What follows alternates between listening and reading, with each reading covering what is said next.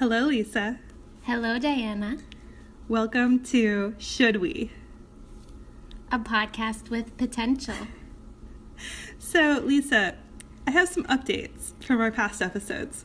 Okay, tell me your updates, and then after that, I really want to set the scene. Okay, great. So, very quickly, the Swedish shoes. Yes. They're back. No way. Yes. In past episodes, I've discussed a pair of shoes that I feared was gone forever. Discovered by writing to the company was gonna come back, but had to check their website on a loop in order to learn when they were finally there. And how many pairs do you think I ended up getting? I'm gonna guess 3. Exactly. It's a really perfect number. It's a really perfect number. So there were 3 colors available, and not a one of them was the gray that I was most interested in, but I think that's just not coming back. That's the thing I need to let go of. The rest of the colors were decent, and I decided that I can have a life with 3 different pairs of Swedish shoes. So what are the new colors? So they are bright blue leather. Wait, all 3 are blue? No. One of them is bright blue leather, one of them is light brown, and one of them is dark brown. Oh, this is really nice. Okay, now I'm wondering, are you gonna wear them, start wearing all of them at once, or save certain ones for later? The plan is to just let my feet speak. I wake up in the morning, and whichever one seems like it's the medicine I need for the day, whether it takes me 6 months or 2 weeks to wear the bright blue pair for the first time, it'll be for a reason. Okay, wow, Diana, this is so exciting. Also, I just remembered something about these shoes. Didn't you buy the first pair when we were together in Berlin? We were actually eating lunch, I think, and we were eating lunch next to the store, and you just went in, and it was like, whoa, these shoes were meant for you, and you just came out with the perfect shoes. So exactly. Well, they carry the magic of our friendship with them, which I'm sure is part of my attraction to them. So that's one update. Update number 2, we spoke several episodes ago about night guards. I am happy to report that I went to the dentist yesterday, and I remembered my night guard, so they cleaned it. Oh, Diana, that's amazing. I'm so proud of you. But only because of you. I wouldn't have even known it was an option had we not discussed it on the podcast. It's totally an option, which I did not take advantage of last time, but I'll keep it in mind for the future. Yeah, I will say that I'm sure it's germ-wise very clean, but aesthetically it still looks terrible. Oh, so, yeah. That's disappointing. Really disappointing. That's the main thing I wanted to take care of is make it look better. But how good could it look? Right. It's a night guard. Right. I mean, I think that problem is just unsolvable. Yeah. So somebody's got to solve that. Maybe that's our business. The night guard that resists decay.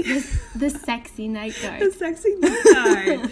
Yeah, that's going to be really hard because they have to be a certain thickness in order to actually prevent your jawbones from grinding together, as we've discussed. So it's like Coke bottle glasses. How hip can you make Coke bottle glasses? Well, I mean, I'm up for a challenge. Okay, on that note, should I set the scene? It's a challenging scene. Yeah, it's a challenging scene. So basically, I just wanna let everyone who's listening know what's happening here. We've got some aspect of our usual setup, which is an iPhone in a glass. That's our microphone. But the thing that's different is that this time we're at Diana's place, which has lovely high ceilings and hardwood floors. So we are under a blanket together on cute little stools, and it's a beautiful day in San Francisco. It happens to be 100 degrees. So we're doing like a sauna podcast, and you've got your one phone has got a little light. What phone is this? This is my Android phone. So I have an Android phone. As a product manager, it's very important to experience both operating systems. Yes, so I have an Android phone and I have an iPhone. and the Android is in a bowl with a white ceramic interior, and it's sort of tipped inside in such a way that the entire bowl is lit up. It's quite beautiful, actually. Oh yeah, this ambiance is wonderful. There's like, on the one hand, you know, maybe it's the perfect lighting. On the other hand, like, we could be in a horror movie or something, or like at camp under a blanket telling stories with a flashlight, you know, that kind of thing. So anyways, now you can feel, whoever you are, like you're right here with us as we go through some of the questions that we're going to talk about today about what we should do and what we shouldn't do. Exactly. So question number 1, it's been on our list for a while. Oh yeah. Should we binge watch TV? This is such a great question. But you know what? I feel like I say that about all of our questions because I helped pick them. But I have to say, this is a really good one. Should I tell you my feelings about this? Definitely. So actually, I think I'll tell you my experiences about this before I really answer the question. So there was a period when I first moved to San Francisco, and my husband was living in another country, and I was very lonely. You weren't here yet. I was starting a new job. I was so tired, and I binge watched TV to the max. And I had never even been very into TV before. I hadn't had a TV since childhood, so I was watching it on my computer, obviously, as I still do, and I just got into so many shows. The Good Wife, of course, I had watched Downton Abbey. What else was it? Oh, House of Cards. I got really into that. Nashville. Oh man, I love Nashville. Then later Empire. I have so many shows, and it got a little extreme. So after that first year, I really cut back very dramatically. I also didn't feel like watching as much TV anymore. I made friends, and I was reading more. So I feel like there was a point where binge watching TV felt so good, so soothing and comforting, and then I kind of went over the edge where binge watching TV felt bad. It felt gross. And when you say binge watching, what's the threshold we're talking about? In my worst moments, I would come home from work and watch TV till 2 a.m. or something on an occasional night, like if I was very stressed and I just couldn't sleep. But now binge watching TV for me means probably watching 3 episodes in a row. Yeah, an appropriate evening's amount. I mean, I wouldn't even really call that binge watching, but it's all relative. It sounds from your experience like we could also ask, should we substitute people with TV? Right. Also, should we watch TV with others as a way of connecting? Should we binge watch TV with other people? Yeah. And should we talk with other people about binge watching our shows and connect that way? I mean, it doesn't have to be so lonely. No, I mean, I think that comparing binge watching experiences is one of the great indulgences of our modern age. It has some sort of appeal where it seems sort of shameful, but it's really not because it's so normal. And so you can compare these. It's a very safe topic to be vulnerable about at work, because you can be like, oh my gosh, I binge watched this show.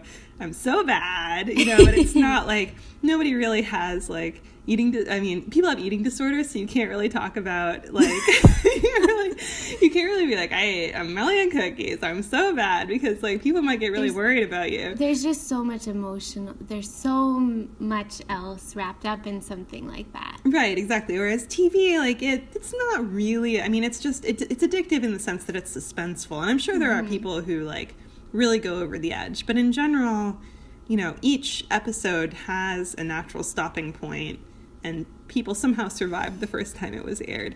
I'm not really going to make claims about whether it's possible to have a TV watching problem or not, but I'm just going to say that in a work context, it feels like a much safer topic than a bunch of other indulgences. Mm-hmm. Yeah, also, when I was in college, I really didn't watch much TV at all, and I really felt pretty out of the loop. I didn't pay much attention to pop culture at all, so I couldn't really talk about, you know, there weren't easy topics at hand that weren't just nerdy. Yeah. You know, and it was so comforting to realize that almost everyone loves TV. Almost everyone has a show. Yeah, exactly. And if you find that your shows don't match, you can at least talk about the experience of how great it is to watch a show all in one big gulp. Yeah, so I think my answer to should we binge watch TV is like, doesn't everyone? Right. Is it even a question? Yeah. I basically agree with that. I've had some recent binge watching experiences because I've unfortunately been sick a lot. So I had the flu for 4 or 5 days, and then I got a cold for 4 or 5 days, like a week and a half later. So unfair. The upside of this is that I basically couldn't do anything except watch TV. So during my first sickness, I watched an entire season of Jane the Virgin in like less than 3 days, possibly 2, which is so much. I want to say it was a 24 or 27 episode season, and each of the episodes is 40 minutes long. So it's okay. You don't have to, mitigate your guilt. Yeah, I mean, it was an enormous amount of TV, but it was so pleasurable. And then this most recent bout, I caught up on a bunch of shows that I've traditionally binge-watched. One of them being Game of Thrones, which I have some problems with, and one of them being Downton Abbey, which I started the most recent season of. By way of donating $5 to PBS in a very funny way. So they have an iPad app / a website where you can watch Downton Abbey. And to do so, you have to agree to donate $5, and that's when they give you access to streaming Downton Abbey. Oh, but that's funny. That really donating? I mean, there are all kinds of things like this. Yeah, it was a very weird UX, I have to say, because it was basically required, but all the language made it sound optional. I mean, it's required if you must watch Downton Abbey, which in that minute I had to. So that was the entrance fee, but it was one of those like suggested donation tickets. But there was actually no way to accomplish it without paying the donation. So that was a weird experience. But more historically, it's a grand family tradition in my family to select a show to binge watch every winter break. And we've done all kinds of shows this way. We've done Homeland. We've done Breaking Bad. We've done, I can't even remember, but a lot of different shows. We did Fargo this winter, but Fargo was short. That was just one season, and then we didn't really watch the second season. Breaking Bad, we watched, like, as many seasons as there were, which I think is 6, in, like, 10 days. It was basically a season a day. It was out of control, especially because that's such an intense series. I had nightmares about it for a really long time, but it's an extremely great bonding experience and a great excuse to veg out for people who have a really hard time relaxing. But the challenge of finding a show that people are all interested in seeing and none of them have seen yet is like our great boondoggle. Oh yeah, I'm really having this problem because I watched so much TV while Stephen was away. Then he came back and he just, it would be impossible to catch up with me. So we had to find our own shows to watch together. Parenthood was a good one for that. To binge watch together. Yeah. Well, that reminds me of another problem I have with binge watching TV shows, which is that I end up intensely identifying with characters' guilt and basically taking it on as my own. And so I was in the mode of watching Parenthood not long ago, like last fall, and I thought I was enjoying it, but I just felt so bad about all the people I've wronged at all times, and like really was hyped up on some ethical quandaries. And you know, in the end, I realized that if I just withdrew the Parenthood viewing sessions, all of that went away. Like, it wasn't real. It was just my empathy with the characters. Oh, yeah. I take it so seriously. Whatever show I'm binge watching lately, I just see my whole life through the lens of that show. Does that happen? What's a recent example? Well, I think, I don't know. Also, I think I only watch dramas. I love dramas. So basically, it's just any one of them.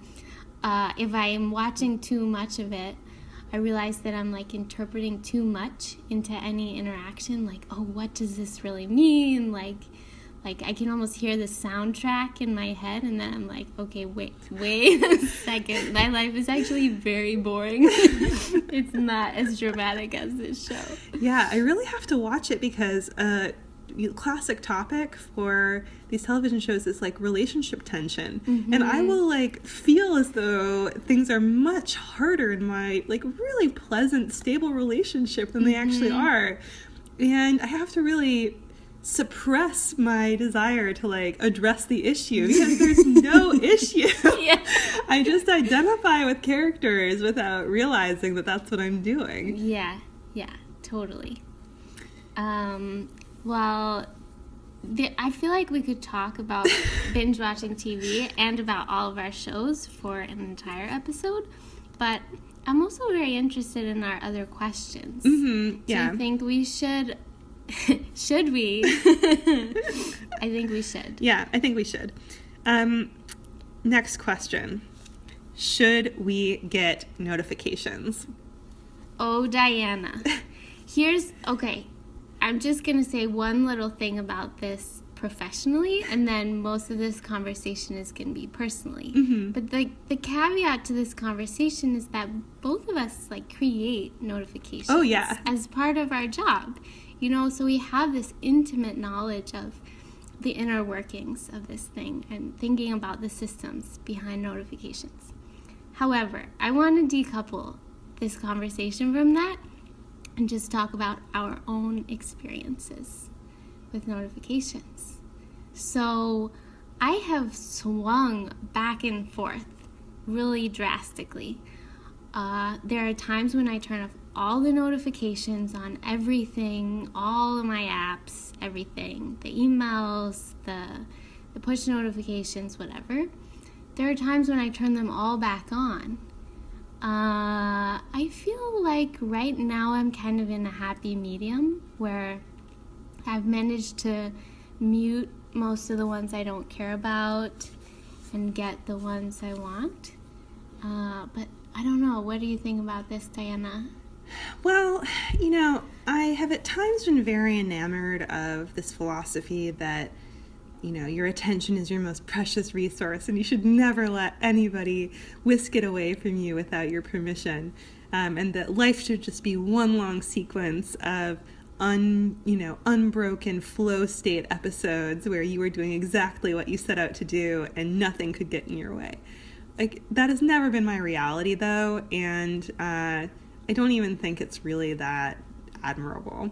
At least, you know, maybe I'm justifying it now, but, you know, that's not actually the role I'm in. Like, as a PM, part of my job is to be interruptible, and then, like, interruptible by default, but then to, like, have the willpower to enforce focus despite interruptions if that's the highest priority thing. So I guess I've just decided that crafting a world without interruption is not realistic. Like, the more important thing is to figure out how to maintain focus in spite of that.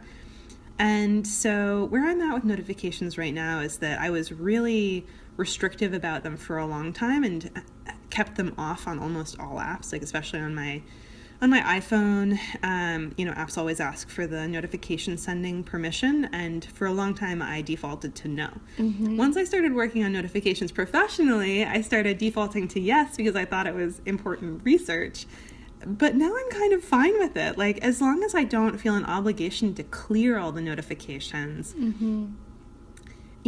What produces anxiety for me is seeing a bunch of open loops that I believe need to be closed.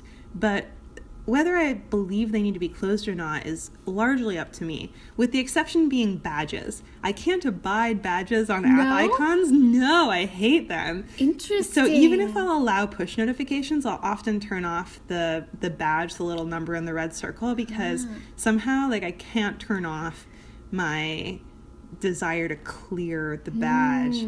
Wow, I'm really into badges right now, actually. Whoa. So what happened for me, particularly with Facebook and Twitter, was that I kept getting sucked in when I didn't want to. It's basically the problem of, like, somebody tagged you in a photo and you panic, wanting to control this, and then I would end up spending a bunch of time on Facebook when I didn't want to. So I turned off notifications for both of those apps and badges, and then I got kind of lonely. I mean, it's very boring when you think that no one's tagging you or nudging you or mentioning you ever.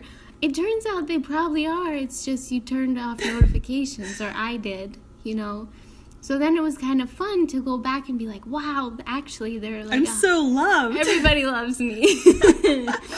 And I realized I still didn't want to get interrupted by those apps and others, so I turned on the badge so that I can, like, if I open up my phone and there's no badges, I feel a little bit like no one needs me. Oh no. I love the badges. Sometimes I leave them there. It's fine. I have so many notifications that are just in purgatory, unread, or I didn't do whatever you're supposed to do, accept or decline. Just my phone is like all purgatory. I'm sorry to everyone that I haven't responded to. It's hard. It's hard. I want to feel that you're there, but I am sorry for not responding. I just wanted to be alone together. That's all I wanted. So the badge is doing that for me. There's something else interesting about that approach, which is that you can process things contextually. So you can go through all Facebook things at once, and there's like the same set of actions available on all Facebook style units. And so the context switching of, like, what's possible on Twitter versus what's possible on Facebook is kind of annoying. And then if it's really a context that is not high urgency but is occasionally relevant to you, like processing them all in one go, or at least glancing at them all in one go, reduces the mental overhead.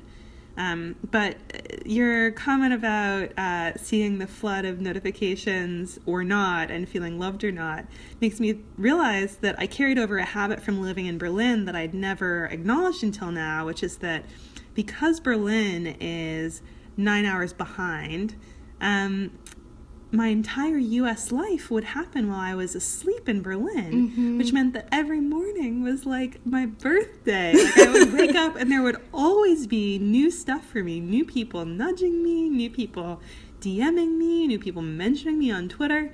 And so that got really exciting for me. And I still wake up every morning with the expectation that that will be the case. And it is not. Partly because I'm in person with so many of my U.S. friends now, like you, but partly because, like, I just don't, the time difference is not the same. So I'm going to let that one go.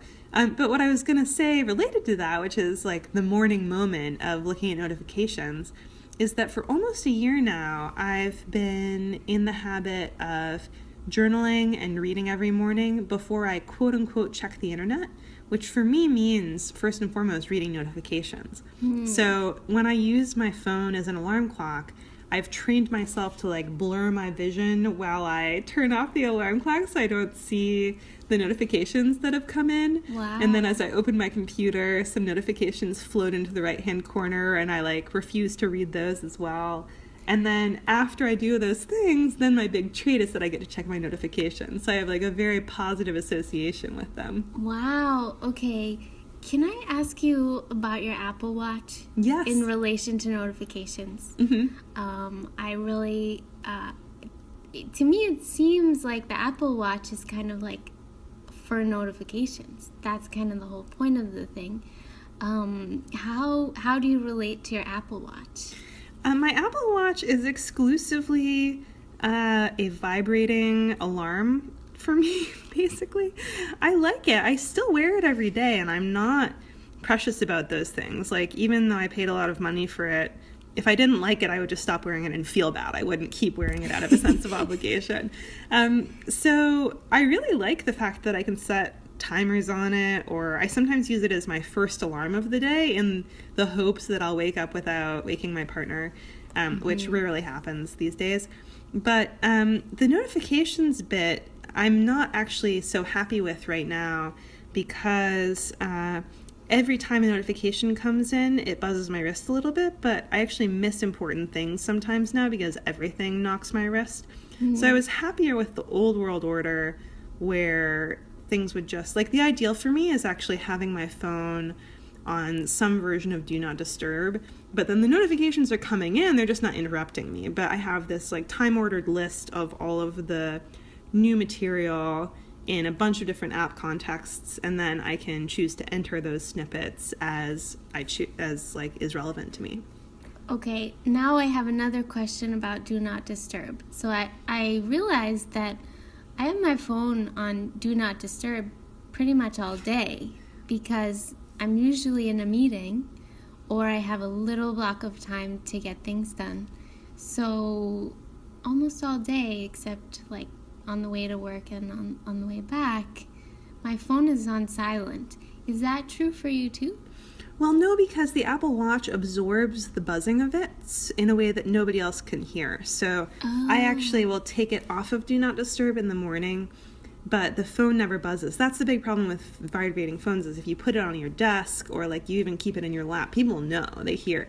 But the Apple Watch vibrations are totally silent. I see. Well, the other reason I have my phone on Do Not Disturb all the time is because the switch on the side to turn it to silent broke like the second day I had it. So I can never really trust that it's not going to make a weird sound at an awkward moment. So I just overcompensate. It's usually quiet.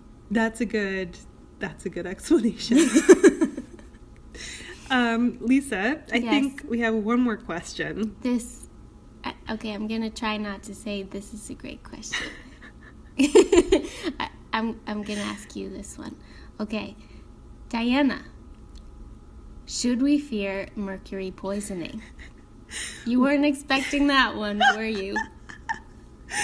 I had a recent experience that's relevant to this, so I will confess to proposing the question. The EPA says don't fear mercury poisoning. If you're not pregnant, don't worry about it too much. You'll probably do more harm by worrying than from mercury. But Diana, how often has it worked for you that someone said, don't worry about this thing, and that made you not worry? Well, so, okay, here's the story, and then I'll explain my relationship to being told not to worry. So, I had this big dream to replace a light bulb in my apartment. And I've done this several times so far, and each time has gone swimmingly. So, as Lisa mentioned at the top of the episode, very high ceilings, and so sometimes reaching the light bulbs is really challenging. So I clambered up on the kitchen counter and reached my arm up to try to grab the light bulb that was in a pot light, so it was a recessed light. And I started turning, and then I heard this horrible crunch. And then shards of light bulb started coming off in my hands. But, I stepped down and I thought about it, And I was like, I know there's mercury in those light bulbs. They're CFL. I've heard of this before. That's why you have to recycle them the special way that I never want to do. And so I thought about it, and I was like, but I'm sure that no company could allow something into your house that could really kill you with just one smidgen of exposure. However, I'm sure it's not great to have it around. So I'm not going to do any research on the consequences until I solve this problem. So I stepped down on the stool, I put on my ski mask, and I put on some gloves, some of Eric's gloves, since I had a feeling that those gloves would have to be disposed of as hazardous waste later. Diana, this story just keeps getting better and better. So I put on the ski mask, I put on the gloves, and, the ski mask has this amber tint. So I clamber back up on the kitchen counter. So you basically look like a burglar in your own house. I look like a burglar in my own house. I stare up at the light, which is fortunately off, through this amber tinted lens. And once again, I tried to spin the light, and it just keeps crumbling. But at this point, I've put a bowl underneath to catch the shards. I don't know what I was thinking. Like a food bowl that you put food in. And then it became clear to me that, in fact, this light bulb socket is not of the twisting kind. What other kind is there? Beats me. I clambered right back down, finally did the research on what the EPA says you should do when you break a CFL bulb, and they said, air out the room, remove all children, and ideally keep it that way for a few hours. But actually that's kind of overdoing it. If this has ever happened before and you didn't take these precautions, don't worry, you're probably fine. So I was like, this is a mixed message. Children. Yeah, this is a super mixed message. On the one hand, you're telling me to take this precaution. On the other hand, you're telling me if you didn't in the past, no big deal. So my solution to this was that I opened the windows, and I went into the bathroom, closed the door, put down the toilet seat, the toilet cover, and watched the latest episode of Girls on my phone via HBO Now. And watching Girls seems like a great solution to any stressful situation. Definitely, because then I can empathize with their stress. Yeah. And externalize it. If I'm already feeling it, it actually cancels it out instead of making it worse. I could totally see Hannah in this situation. Right? Yeah, me too. Yeah. And she's definitely not wearing any pants. Definitely not. And I might not have been either, to be honest. So anyway, at the end of the day, I emailed the building's manager, and a maintenance person came the next day, and without a ski mask managed to handle the removal of not only that light bulb, but the rest of the light bulbs. But actually, I mistold the story earlier. I still believed at the final point on day one, I still believed that it was a twist socket that I just hadn't twisted correctly. After the maintenance person had left, I realized my folly, because it was a different type of socket, and it was a type of socket that would not fit my dream light bulb that I had already purchased and unboxed from Amazon. Oh no. So I went through all of that mercury poisoning for nothing. Dun dun dun. So that's my story. You should not fear it that much. If it happens, handle it. But if it's happened to you before, forget it. That sounds like great advice. A really, really complicated answer to a challenging question. I don't really have a lot to add here. I actually did not think this story was going to be about light bulbs. I was thinking more about fish and how I just love sushi, and I'm just getting more and more into risky foods. And I a little bit worry about eating too much mercury or just getting food poisoning from eating raw and undercooked foods. And I always see the warning, and it gives me a little chill, but also it's so exciting and so delicious. So why not? I think it's going to be worth it. I think until one of us has a bad mercury experience, we should just keep pushing the limits. Yeah, I agree. I wonder who it will be.